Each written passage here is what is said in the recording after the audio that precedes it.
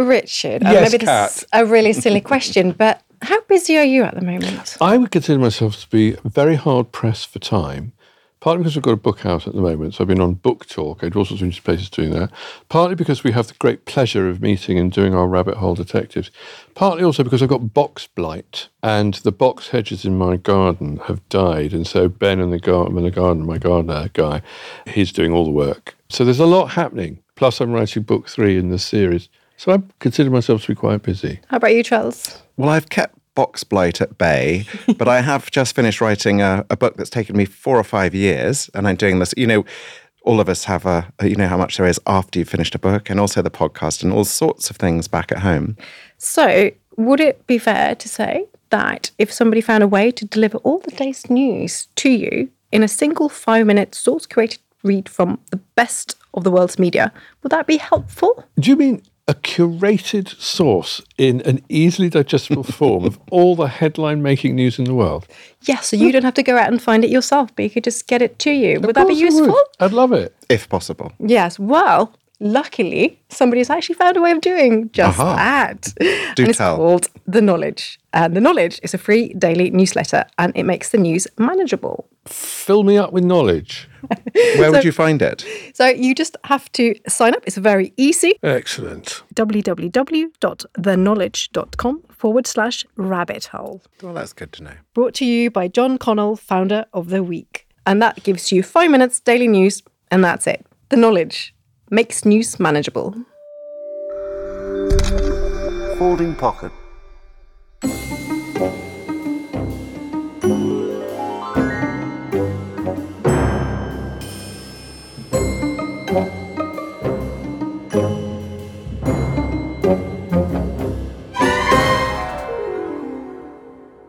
Welcome to the Rabbit Hole Detectives, a podcast where I, Dr. Kat Jarman, Richard Coles and Charles Spencer chase the provenance of historical objects, both real and metaphorical.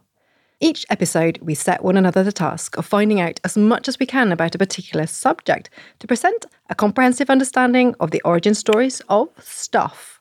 After all, everything has a history.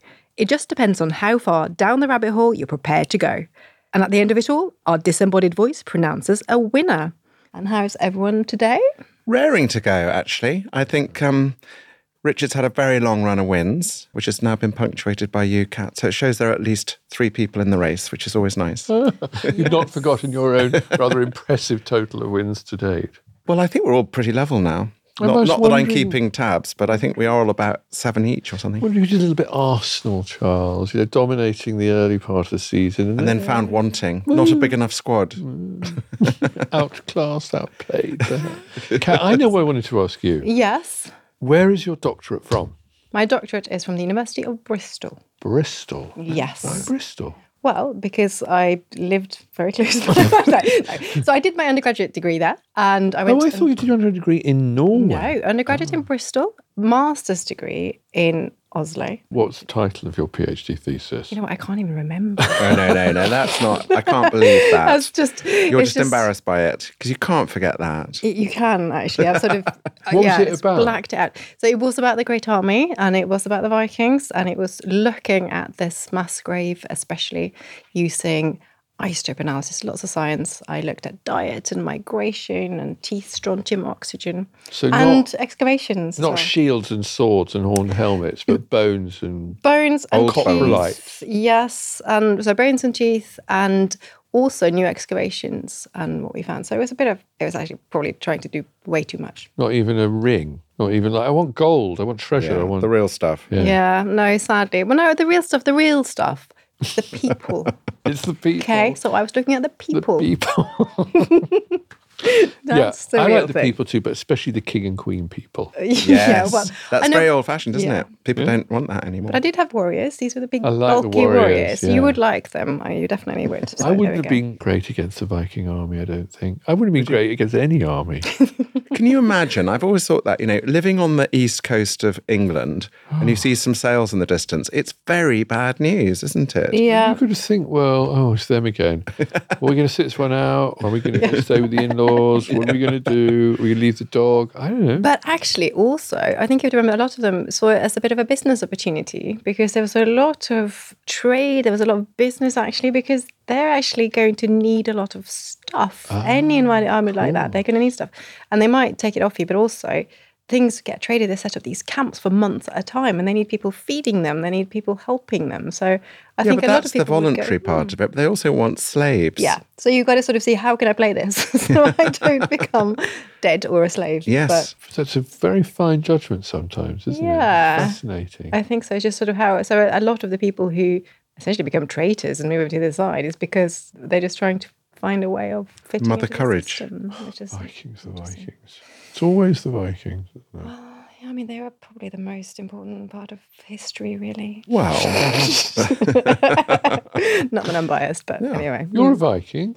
I am. I did my DNA and there's a lot of Viking back there. I've been enslaved, killed, enslaved, killed, enslaved. But I think where you're from, central Northamptonshire, that's a long way from the coast. That's 100 miles from the coast. It's a good place to be. Well, if you want to avoid a Viking marauder, I suppose it's a good place to be. Except they did take over Northampton. Well, they did come right. In fact, the Danegeld was right Straight through the county, isn't it? But Northampton was taken and captured by the Vikings. I just wonder what my ancestors were doing, living in their ditch near what is now Kettering. How far back can you trace your family history? I think we've got back to the 17th century, certainly, but not, I think it's very indistinct before then.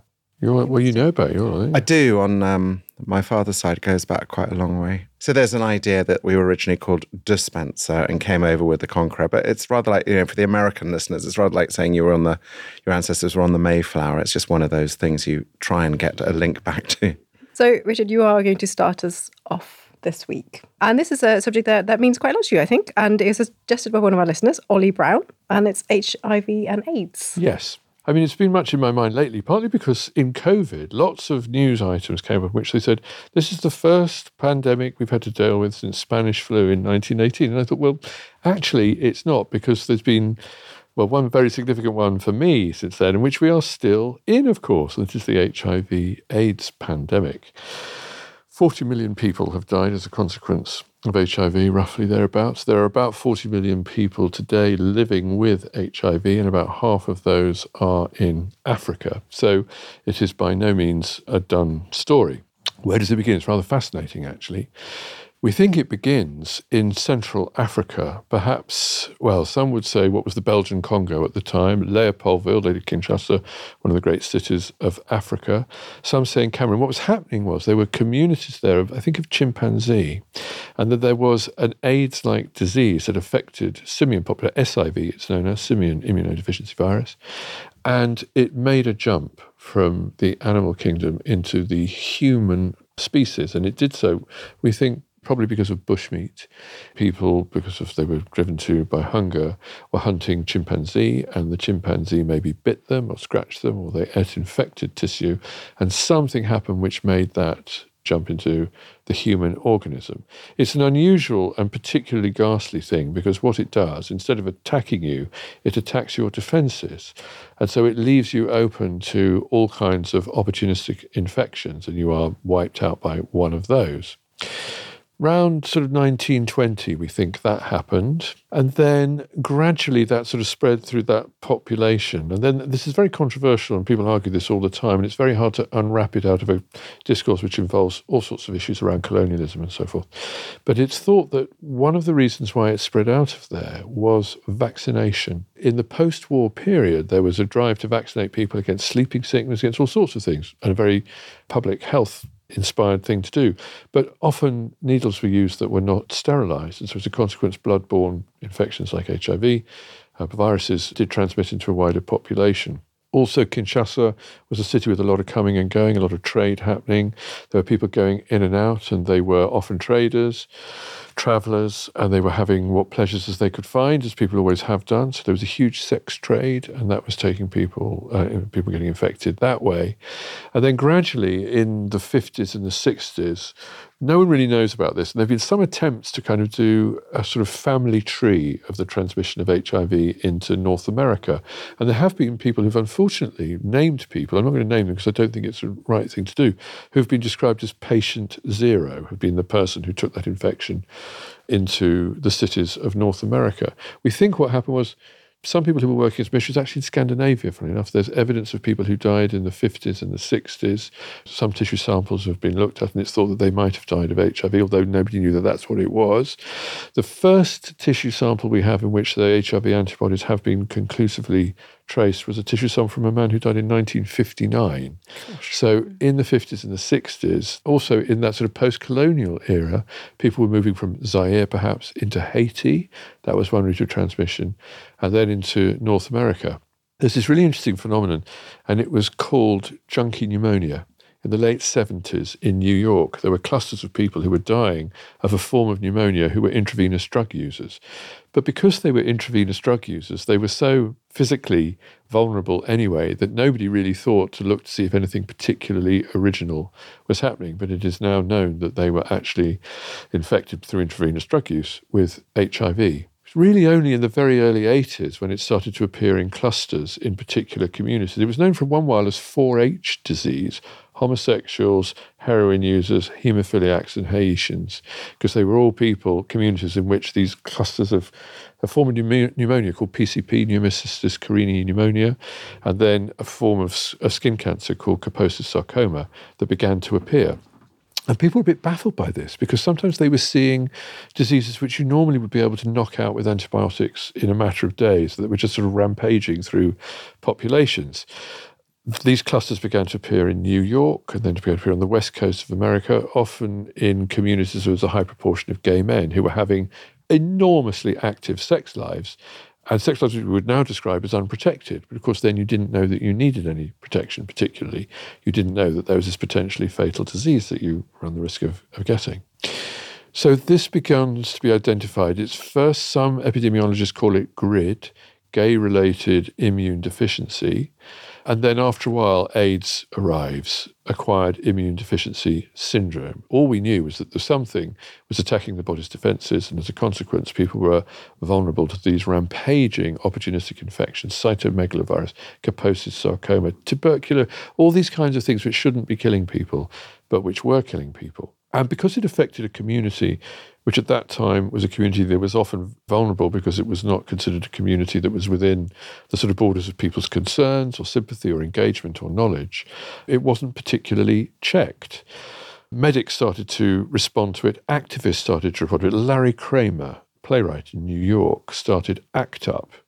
I remember it began to appear in London. The first person, it's not the first person actually who died of AIDS in the UK, but the first name people know is Terence Higgins. In 1982, he collapsed on a dance floor in Heaven and he died of AIDS. And the Terence Higgins Trust was formed by his friends. Again, the alert was going out that something was on the horizon that we didn't really understand, but that it was grave and it was threatening. Before you knew it, it kind of swept in, and all of a sudden lots of people started to get terribly, terribly ill. Young men in their 20s, and because I was a gay man in my 20s living in London, it affected my world hugely. And it literally was someone would get a cough on a Tuesday, and like a heroine in a sort of opera by Verdi would be dead by Friday of some ridiculous disease that sounded almost comic, that someone could have died of it, were it not so tragic, of course. Activism began to align around these sorts of things, and people began to try to get to grips with it, to understand it. There were medics who did amazing jobs. There was at the Pasteur Institute in Paris, there was a team led by Luc Montagnier, and then in America, there was a team led by Robert Gallo. Luc Montagnier was later to get the Nobel Prize in medicine for his work, but many think that it should have been shared with Robert Gallo too. But as you can imagine what it was like, the race was on. All of a sudden, people were dying in numbers of these extraordinary, awful diseases. Gay men, intravenous drug users, haemophiliacs who were using untreated blood product, factor VIII, as a clotting agent because they didn't have any of themselves. And the sort of race was on to try to get on top of it. And it was really awful, actually, for a while, because everybody was getting it. Everybody was getting terribly ill. Medics were at a loss as how they could deal with it. And lots and lots and lots of people died. In my own life, I remember I got a photograph of my photo album, and it was a garden party in about 1983, I think. And I am the only gay man in the picture who's still alive today. Because we just didn't know. Yes. And gradually we began to understand what was happening. Your sister Diana made an extraordinary intervention, Charles, in April 1987. Mm-hmm. She was Princess of Wales, and she visited the Middlesex Hospital, and she shook hands, ungloved, with a patient who had AIDS. And it was the first time anyone had done that. And it was a hugely significant moment because until that moment, gay men, and particularly gay men with HIV, were the lepers of our age. Really. Oh, I remember that. Obviously, I remember Diana doing that wonderful and incredibly right thing. But before that, the English newspapers were calling it gay plague and, making it an incredibly, they treated it with not just insensitivity, but with loathing. There was a very telling leader in one of the broadsheets. I remember it was a sort of pompous opinion piece, actually, about AIDS. And it said, the problem with AIDS is that it is not confined to homosexuals. I remember thinking, thanks a lot. Yes. Thank you for your concern. But of course, it was of concern to all sorts of people. And then the amazing sort of medical breakthrough came at the sort of end of the 80s with the development of, there was a drug called AZT, which was an antiretroviral. People began to understand the way this virus worked and began to target it with interventions that would make it harder for it to do its deadly work. And then I think the real breakthrough came in the 90s with combination therapies. And there was this, people realized that if you kind of hit it with a combined, there was a thing called HAART, H-A-A-R-T, which was a combination therapy. And that began to reduce the effectiveness of the virus in undoing your defenses. Well, one of the key parts of the medical weaponry against HIV and AIDS comes from the very, very bottom of the ocean floor. And at the moment, there's a huge threat to that area of the planet from people exploiting it because there's trillions of dollars of valuable minerals down there, which are probably just going to be ripped out and harvested. And the people who are most against that sort of extraction are saying, well, there's things down there, we don't even know what they are, but they could be life-saving in the future. Yeah. It's been an interesting battle to fight. There's the medics have fought their battle. It's been an amazingly successful one. This year, February 2023, there was a guy called the Dusseldorf patient. Again, it's not right to name people because you don't want to carry all that comes with it. But after stem cell therapy was shown to have been cured of AIDS, the first person we think definitely to have been cured of AIDS.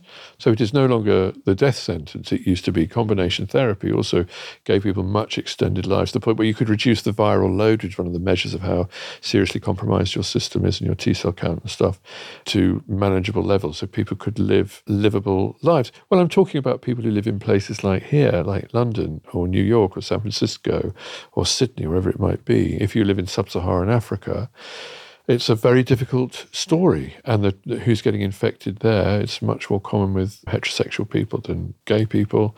So it's a continuing story, and a terrible story too for all those affected by it, but also a story of extraordinary resilience on the part of communities that manage to kind of come together and resist stigmatization and encourage engagement. And also medics who've done the most amazing things. And is there any work towards developing vaccines? Well, there's a thing called PrEP, which is pre-exposure prophylaxis. And there's a controversy about this at the moment. There is a drug which you can take and you can have unprotected, risky sex on that and become sex which would normally lead to infection. You will not be infected if you take PrEP. But some people are saying that it's kind of irresponsible to spend money on developing that drug therapy because it'll make people kind of careless. But also there are lots of other causes for which we need medical spend other than that one. So the whole thing is continually dogged with controversy. The good news is that if you are a young gay man arriving in London now, unlike me arriving in London in 1980, your chances of not dying of something like that are actually pretty good, I think. It seems invidious to have a favourite fact, but I do have a favourite fact, if I may say it. Yes, please. I have a very good friend called Michael, and in 1991 he was diagnosed HIV positive. And a couple of years later, he developed AIDS and was extremely ill. And I remember sitting in the Chelsea Westminster Hospital with his boyfriend, Steve, and we were trying to work out how long Michael would survive, what his chances of survival were. Michael got on to the Delta Project, which was one of those combination therapy projects. He was almost a sort of guinea pig on that, but received not the prophylaxis, but the real thing. And my favourite fact is that last year, 2022, Michael and Steve, who've been together ever since, came to spend the weekend with me in my house in East Sussex. So we had a jolly old time, which is a good favourite fact. That's lovely. That's brilliant. Yeah. I like that a lot. Yeah. Good way to end it. Thank you. Well, you're welcome. And Charles, we're going to go on to you next. Yes. And you are talking about card games. I know, this is great. I was so delighted to get this because it's taught me so much. I could name half a dozen well-known card games, one of which I play quite regularly, bridge. But I love the names of some of the ones I came across, which I'm not really addressing so much, but More and Noddy and Laugh and Lie Down and Euchre. But essentially, what I was most struck by when looking into this subject is how modern the whole thing is. I assume card games have been going on forever. One of the most difficult things, if you're looking at the origins of these games, is where they started, because everyone claims them. The Chinese have this a thing called a game of leaves, which we know was around about 1100 years ago. And because leaves are what they are in our mind, people have assumed they must have been cards. Of course, the Chinese are great innovators in many ways, but the latest thinking is actually that they were probably some form of domino, and that cards as we know it, well, the ones I can come across where they're absolutely definite are from the Mameluke Empire of Egypt. The Mamelukes were essentially like the Turks controlling Egypt for 500 years. And you end up with this extraordinary thing, which I really enjoyed, was how different the signs were on these cards. So the Mameluke suits were goblets, very valuable to them, gold coins, swords, and polo sticks. So when in the 14th century cards came to England, nobody even knew what polo was, so that was pointless. Around the world, when they dealt with the symbols, they made sense of them as to the world they lived in. So the Italian and Spanish cards today are still swords, cups, coins, and staves. And the Germans had acorns, leaves, hearts, and bells. And they still have that today. The French went with clover, pike heads, hearts, and paving tiles. And we, of course, have spades, hearts, diamonds, and clubs. No, I thought everyone had the same spades, hearts, diamonds, and clubs. I assumed that too, and I assumed it was 52, but it wasn't 52 cards in a lot of places. One of the other things in terms of the cards, which is almost a universal as far as I can find, is the importance of the joker. So the Joker, it doesn't matter which country you're from, he's always this naughty imp, sort of playful, going to lead you astray. And that actually is the sort of motif for card playing. It's always been seen as something that could really lead to trouble socially and of an evening. And it's something, if you think about it, it was a sailor's game when sailors were reputed to be very rough. It's prostitutes were playing, royalty were playing. It was a levelling game, but always with a chance to go into the naughty territory, as it were. I find the card games themselves, I mean, the ones I know, and which I think most of the listeners know, are actually quite recent. The oldest identifiable European card game is in 1426 in Bavaria, and it's called Karnuffel. And it was probably rhymed with kerfuffle, and they replaced the N with an F. But it was a sort of game which essentially was one that was still played to an extent that there were sermons denouncing it. It was seen as going to be leading people astray. It was played by both sexes together, which was seen as obviously a potential for trouble and too much fraternizing with the opposite sex. And then also there was a sort of element of it with the different kings and ranks on the cards were seen as being socially undermining, a potential for trouble. And one of the most famous men of the cloth, Latimer, who ended up being one of the martyrs of Oxford, the 3 Oxford martyrs, who was burnt at the stake by Queen Mary in 1555, he gave a sermon, the first mention in English, against bridge. Bridge, this game which is, I suppose, is seen as an incredibly intellectual establishment game. Back then, Latimer gave a sermon against it because of its possibility of leading to social disorder. Where did you learn to play bridge? With my mother. My mother taught her 4 children how to play bridge. And I would say it wasn't a very intellectual version. It's what's known as kitchen bridge. You know, bridge has many layers and many varieties. There's contract bridge, which came about to reduce the possibility of chance playing a hand, as it were. You would be looking at a similar deck of cards and playing against people and seeing how well you played it in terms of a set hand, as it were. Why would you want to take chance? Was that seen as kind of morally as slightly superior? I think it was seeing who was going to win, who deserved to win. So there is a moral component to that. There is, in a way, I think. also with bridge, we don't know why a lot of these card games are called what they're called. There's a possibility that it came out of Turkey, Greece, that sort of area. And there's one claim is that it was British soldiers who were guarding a bridge in the Crimean War in the 1850s. They used to go across the bridge to a coffee house to play cards. And that's where that got its name. Being on tour in a band in the 1980s, one of the things that happened was card games. Nine-card brag was the game that touring musicians, because it went on for a long time. So you could play the same game going for the duration of a tour. At the end of it, there'd be a sizable pot, which would be invariably won by one of the road crew. But they'd do two fingers at you and go, I'm going home now. But it was interesting that there was the game suited the enterprise, which was we were on tour, we were sitting on a bus all day, and it was exactly the right card game for that. A prial of nines, that's what you wanted. I have no idea what that even means now.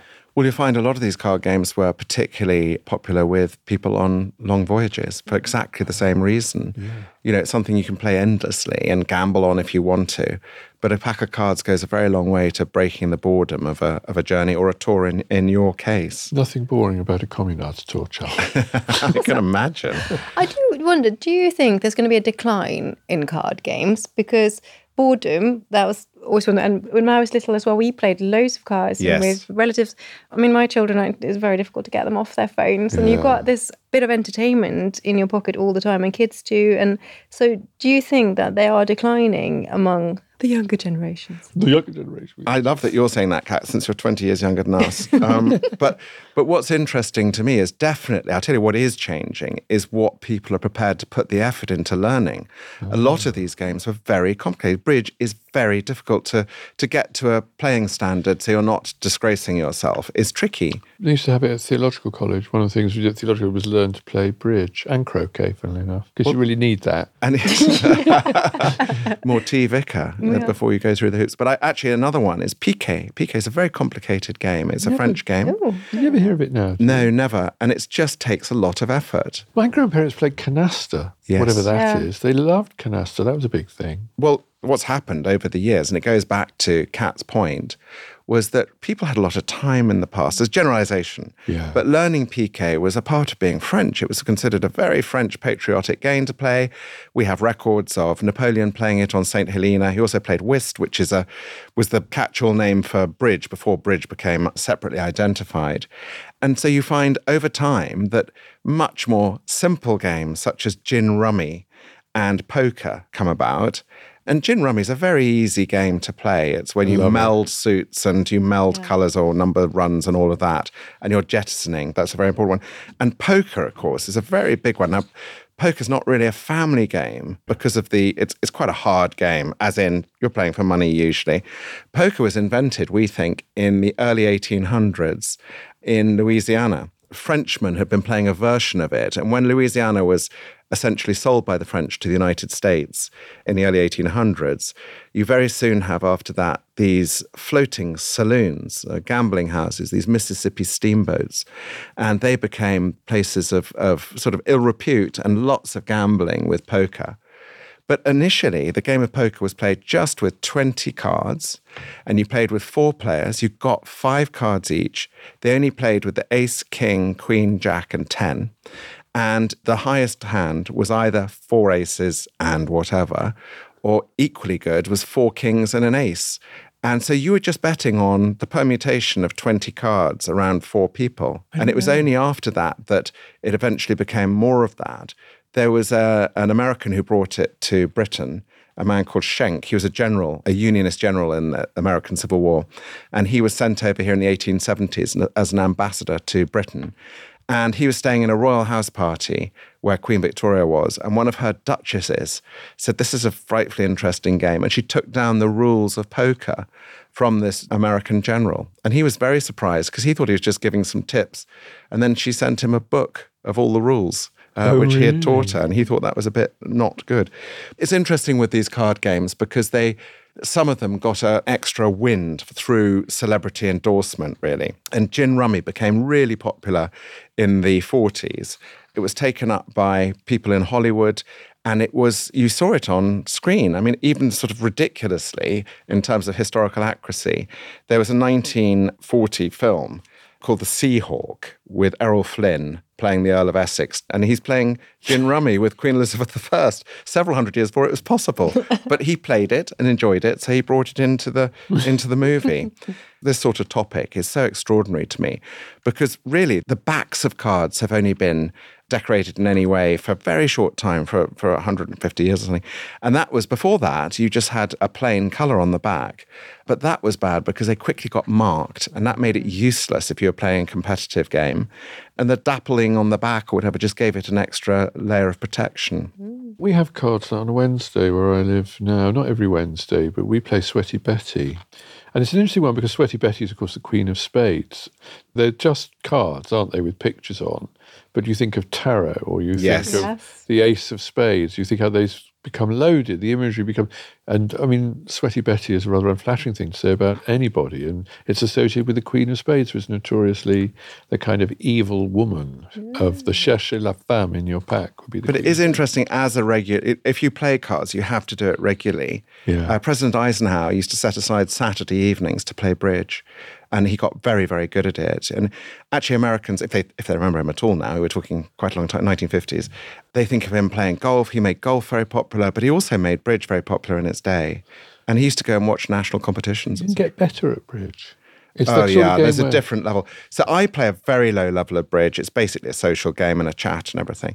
But I've made the mistake of playing with people who are good at it, and they cannot believe that you can't remember all 40 cards that have gone before the one you play. And I have no mathematics in my brain, so I literally can't do it. No, me neither. Did you have a favourite fact, Charles, from your research? Yes, so my favourite fact is to do with cribbage. Now, cribbage was really popular with sailors. It's a little bit of gambling and you can tot up your scores, etc. And it was very, very popular in the Second World War with submariners. And there was a very successful submarine called USS Wahoo, which was sent into the most dangerous part of the Yellow Sea. People were very frightened. It was shallow there, easy for submarines to be detected. But the Japanese really hadn't expected a well-captained submarine to come into that part of their territory. And it clocked up the most incredible score. It became the most successful American submarine of its time. And the crew put it down to the fact that the captain and his first officer had played cribbage very early on in the tour. And the captain dealt the perfect hand to his number one.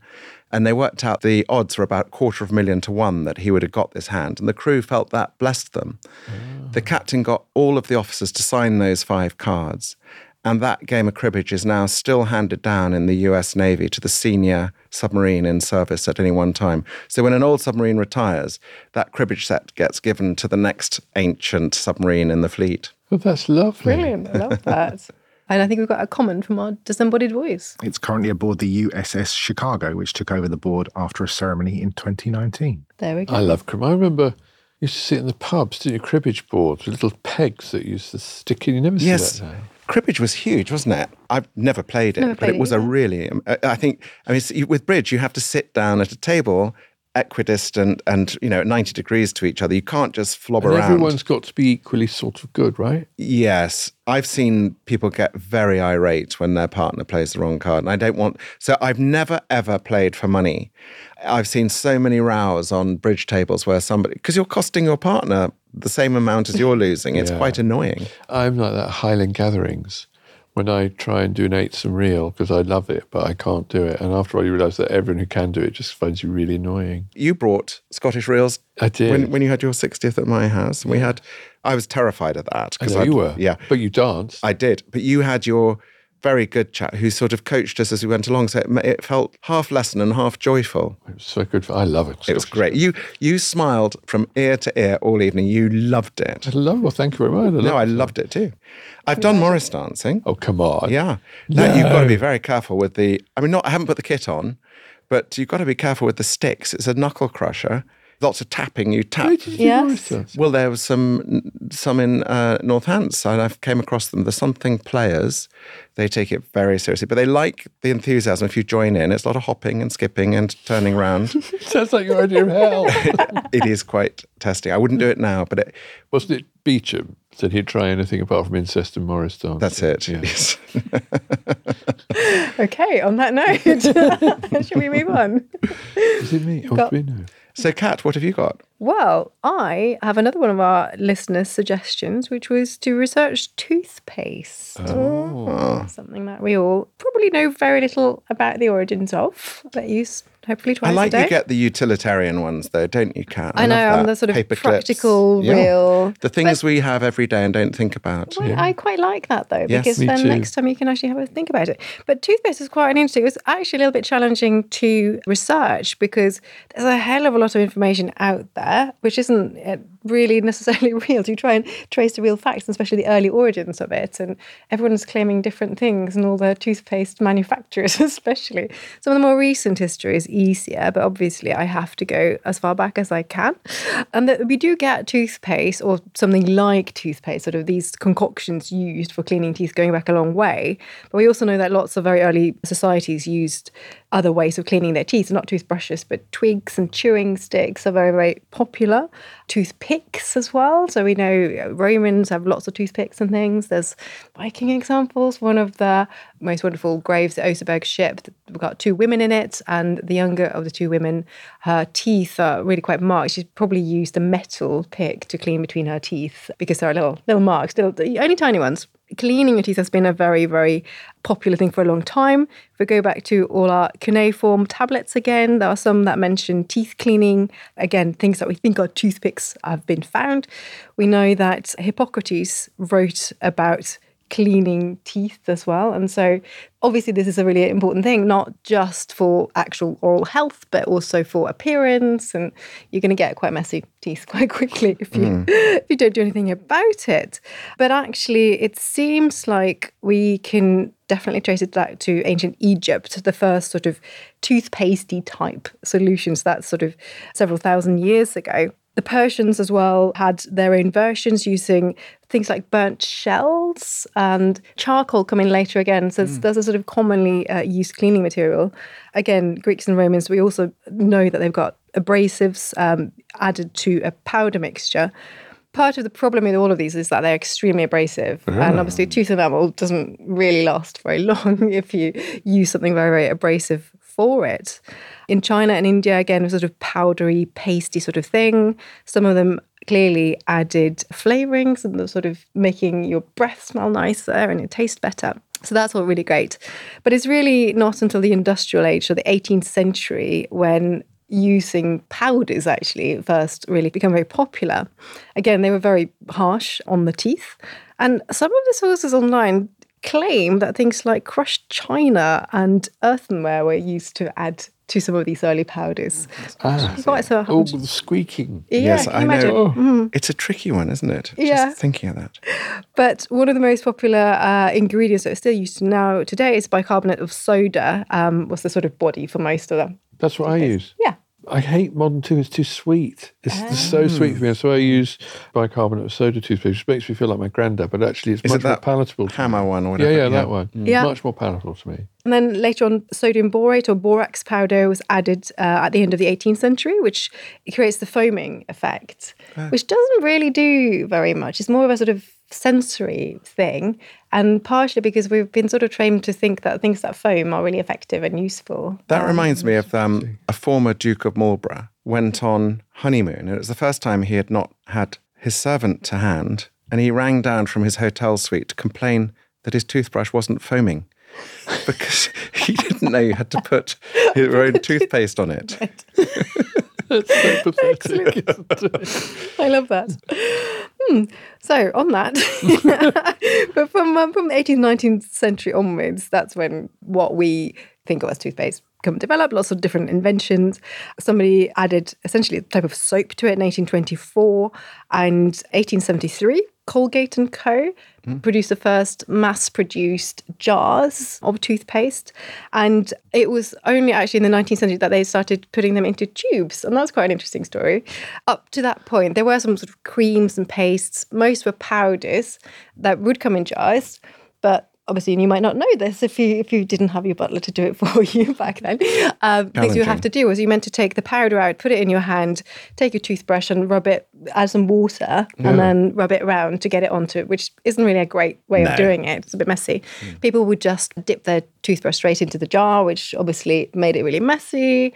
Different families using the same jar, and it was Double all, dipping. Yeah, none of that was very, very healthy. One of the producers, somebody called Washington Sheffield from Connecticut, he had already been making quite successfully a type of tooth cream, and his son, called Lucius Sheffield, travelled to Paris, and as you do in Paris, he observed all the painters using tubes for their paints. And he went home to his dad and said, you know what, I've got an idea. Why don't we put the toothpaste into tubes?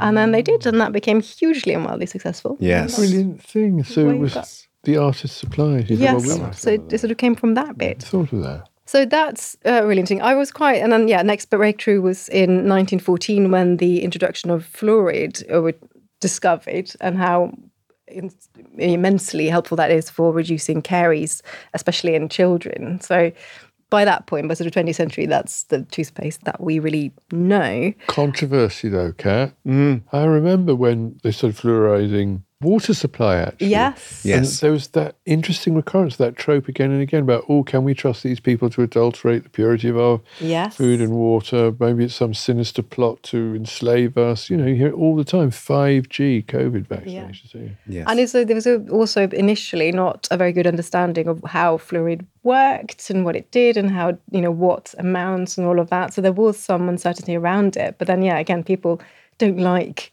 feeling like it's being interfered with. I have to say I've worked a lot with teeth, so I've spent a lot of time pulling out other people's teeth to study them. One really interesting thing is why I actually quite like that a lot of civilization didn't clean their teeth is, when you get plaque and things on your teeth or calculus, that essentially becomes extremely hard and stays on your teeth potentially for thousands of years. But that actually traps a lot of remains of what you've been eating. And that remains in there as well. Yeah. So we now have developed these methods really, really well. We can take little bits of that calculus and we can get all sorts of micro evidence of plants, and we can get DNA out of it as well. So you can get evidence of disease. And there's some really nice, even going back to, I think, Neanderthals, people have been able to find evidence of certain plants that are not nutritional plants but medicinal plants, and things like chamomile. So you can see that they are actually consuming a lot of different plants that are clearly medicinal, same ones that we use today, which we would never know because they wouldn't leave a trace anywhere else. They don't preserved in calculus. So plaque is your friend. It is my friend. Yes. So all the lectures we have from dentists about plaque. Yes. And there's Kat going, leave your plaque alone. Exactly. Someone's going to come along in 1,000 years' time. What causes plaque? Is it a build-up of acid on the tooth enamel or something? It's the remains, isn't it? They don't get broken down and then they stay on there. And they stick on it. I actually don't know. You're a doctor, not a dentist. Well, exactly. A doctor of deaf people. But that's interesting because you gave me nightmares with George Washington's dentures. so sorry. Now, obviously, just kind of hosts of Viking teeth covered in plaque sprouting chamomile is going to come for me in my dreams. I'm glad I can inspire you.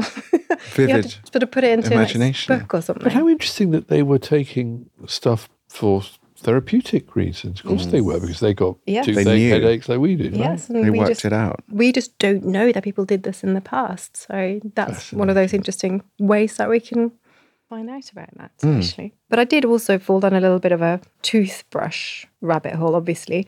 So my favourite...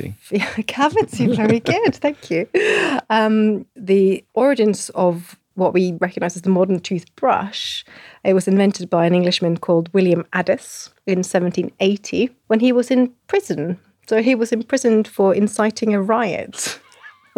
And he was bored, and he was looking at everyone else cleaning their teeth with rags, using salt or charcoal to clean their teeth, and thought that's not really that good.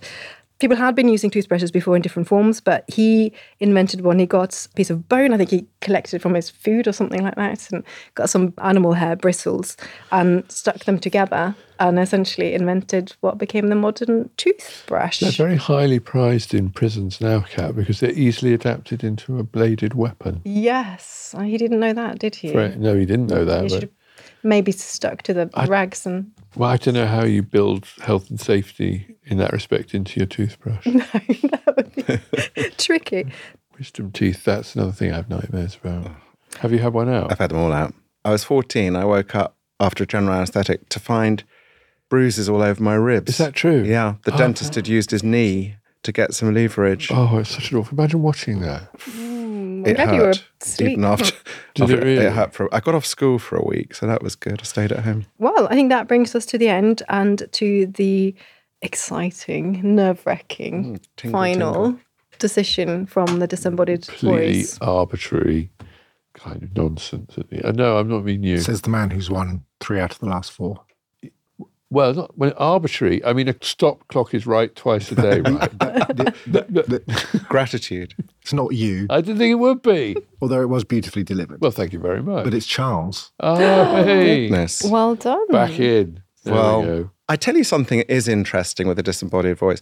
It's the ones I don't know if you find this, the ones you really enjoy doing. I think it comes across, doesn't it? And I found the card game, the different symbols for cards. I just assumed it was universal and things like that. But I wanted to ask you, if you go to a casino in, I don't know, Bucharest or something, do they deal cards with what we would recognise as suits?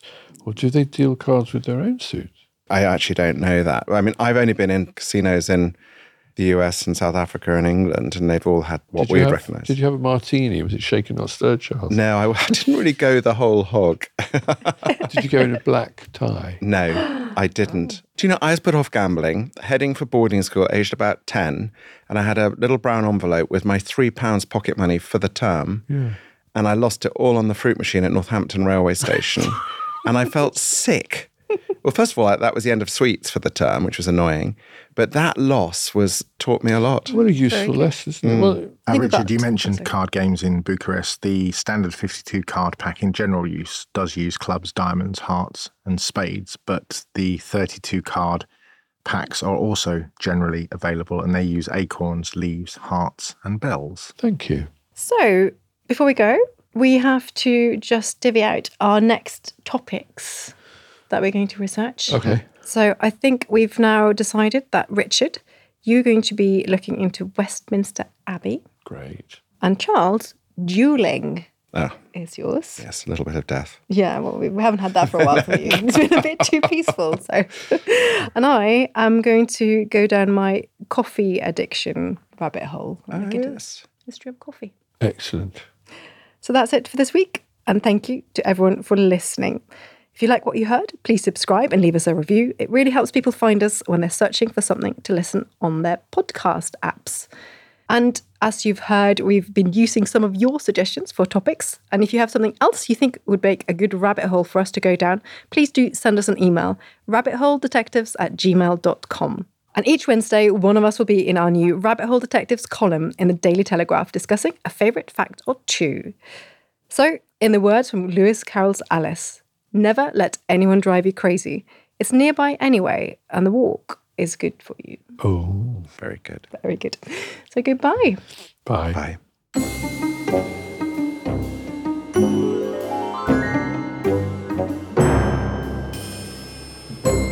Bye.